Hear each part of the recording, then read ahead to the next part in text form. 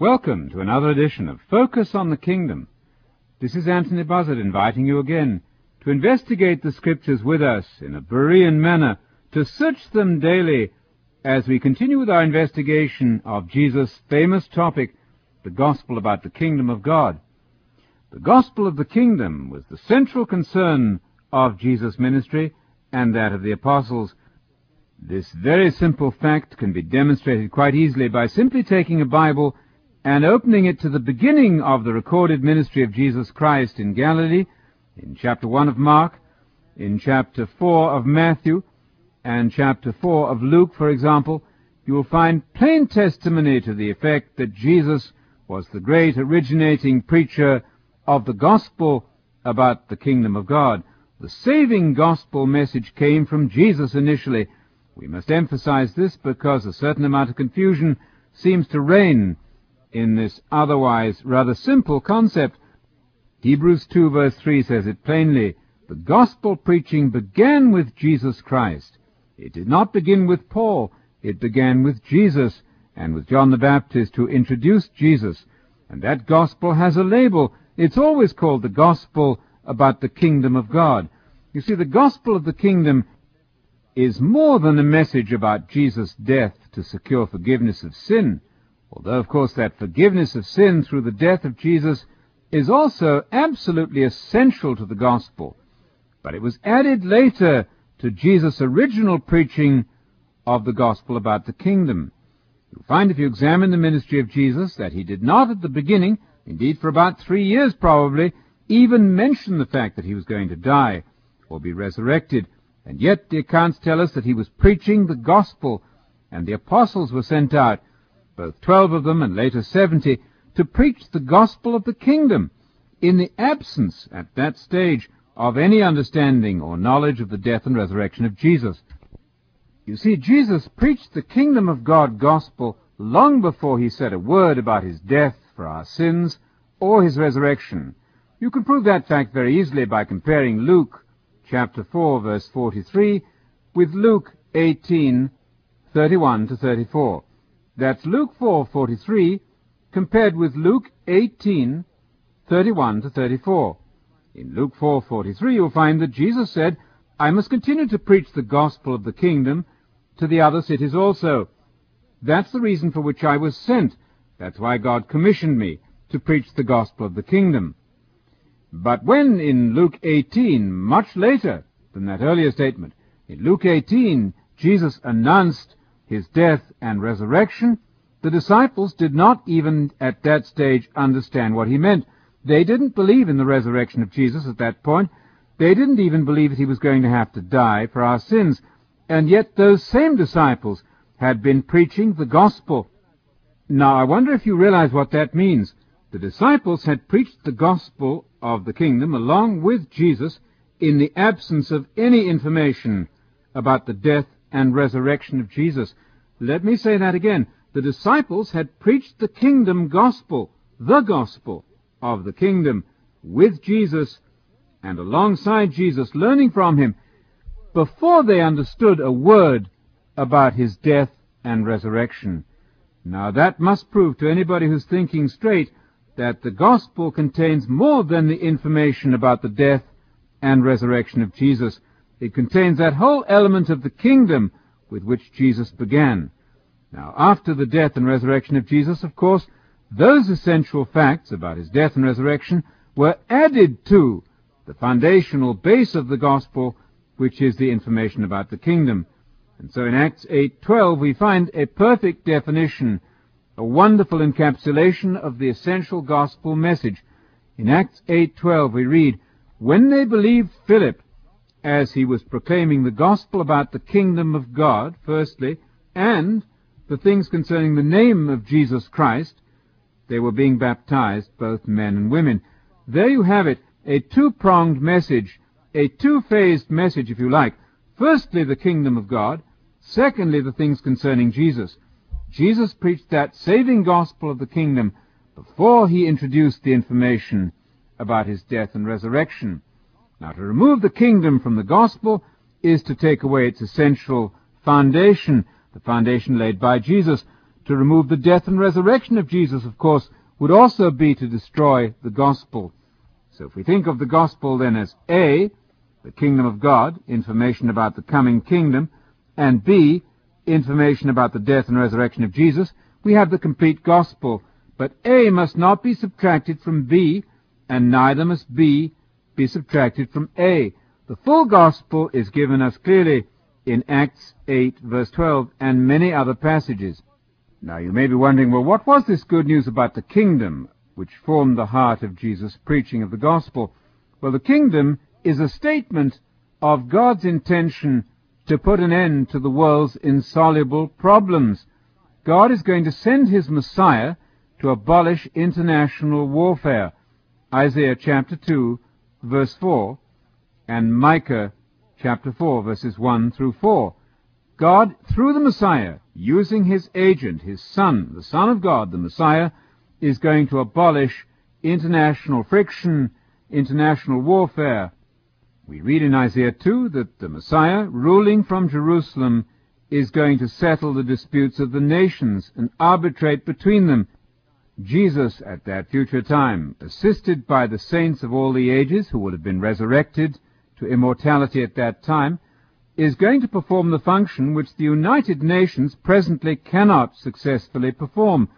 The United Nations does not have that supernatural power to arrange justice and freedom and the absence of war among the nations.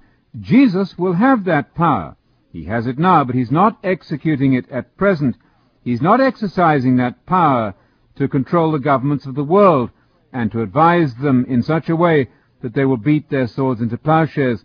But when he returns, he will perform the function which the United Nations has so obviously failed to perform. The United Nations and other attempts to establish world government are bound to fail ultimately. Evil will prevail in the present age. Only in the future age of the kingdom beyond the second coming will genuine peace stretch across our globe. Now God is going to use the Messiah then to cure the incurable, to eradicate famine and poverty, and to establish an era of perfect peace on earth. He will arbitrate between the nations and settle their disputes. Isaiah chapter 2. It really is amazing to me that anyone could imagine that the description of the world given us in Isaiah 2 and in many other passages is a description of conditions now on our earth. It's perfectly obvious that the nations have not yet beaten their swords into plowshares. The nations have not yet learned not to go to war. It is fanciful to imagine that the description of the idyllic world, the peaceful world in Isaiah 2 and Isaiah 11, for example, where the animals become peaceful and children are able to play with formerly poisonous snakes and not be harmed. It's really fanciful to imagine that such conditions have ever prevailed on our globe. It takes an extraordinary feat of the imagination to turn those plain words into some sort of vague figures and apply them to the church now. No, we're talking in Isaiah 2 and Micah 4 of a time coming when the earth is genuinely going to learn peace, when fair government will prevail across the globe. That time positively has not come. It's a time coming when Jesus is going to rule for 1,000 years with his saints. That doctrine is known technically as premillennialism, a rather daunting term you may think, but actually a very simple one. Premillennialism simply means that Jesus must return pre-millennium, before the millennium, in order to initiate the millennium. There can be no millennium on the earth this side of the second coming of Jesus. All attempts to put the millennium in the present are bound to fail, and they're leading to a massive confusion in the minds of many Christian believers because people are uncertain about the present attempt to establish peace on the earth. There's a massive move afoot to unite nations, to join different religious forces together, and to produce a peace on our own terms. Unfortunately, that's not going to work. The only peace that will prevail will be that peace, that genuine peace which Jesus will introduce at the beginning of the 1,000 years, the millennium, when he returns in his premillennial return, his second advent, to initiate and inaugurate the kingdom of God on the earth. Now, conversion and reaction, a positive reaction to Jesus' gospel or announcement of the good news of the kingdom, is your response to that supremely significant piece of good news about the coming kingdom. Forgiveness of sin, of course, is based on our response to the kingdom message. Jesus did not say just repent. He said repent and believe in the gospel about the kingdom. It's essential, of course, to repent. That means to reorientate our lives in a new direction, to give up those lifestyles, those forms of conduct which are in transgression and violation of the law of Christ. And it means then turning negatively from our sins and turning positively to a new life based on the hope of the gospel of the kingdom of God. The parable of the seeds or the sower or the soils in Matthew 13, Mark 4, and Luke 8 lets you into the secret of Christianity, the secret about the kingdom plan, Mark 4, verse 11. Satan stands ready to, and I quote, snatch the message from your heart so that you may not believe it and be saved. Those are Jesus' words in Luke 8:12. A fair warning, one would think. Jesus there points out that the devil knows full well that this kingdom message is dangerous from his point of view. The kingdom message contains the seed or the germ of immortality which sparks the new life or the rebirth of the Christian, and so the devil is ready to snatch away that message, to interrupt it, to block it, to distract you from it, and to suppress it, so that you may not believe the message of the kingdom, that is, and be saved. For that information, compare Matthew 13, verse 19, with Luke 8, verse 12. The devil's intention is to interfere with your reception of the message about the kingdom, and thus with your salvation. Luke 8, verse 12. Now, if we accept the gospel message about the kingdom and receive forgiveness by believing in the blood, the shed blood of Christ on the cross, to cover our sins, then we enter as Christians upon a period of training and testing in this present life in preparation for royal office in the age to come of the kingdom of God. The Army's slogan applies exactly. Training today for leadership tomorrow. There could be no more accurate description of New Testament Christianity. The point of Jesus' gospel preaching was to recruit followers who would be trained now to take over the world in power with Jesus at his second coming, and I must add, not before that time. It is futile for Christians now to try to assume the reins of government or take over the world. Jesus never gave any guarantee that his kingdom would prevail during the time of the present evil kingdoms of which Satan is the god. 2 Corinthians 4, verse 4. Now, following your acceptance of God's message of the kingdom of God, you should be baptized in water as a responsible and intelligent believer. That is part of obedience to Jesus' orders. Acts 8 and verse 12 gives us a simple example. When they believed Philip preaching the good news about the kingdom and the name of Jesus, they were being baptized, both men and women alike. And in Mark 16, verse 16, we read that whoever believes and is baptized will be saved.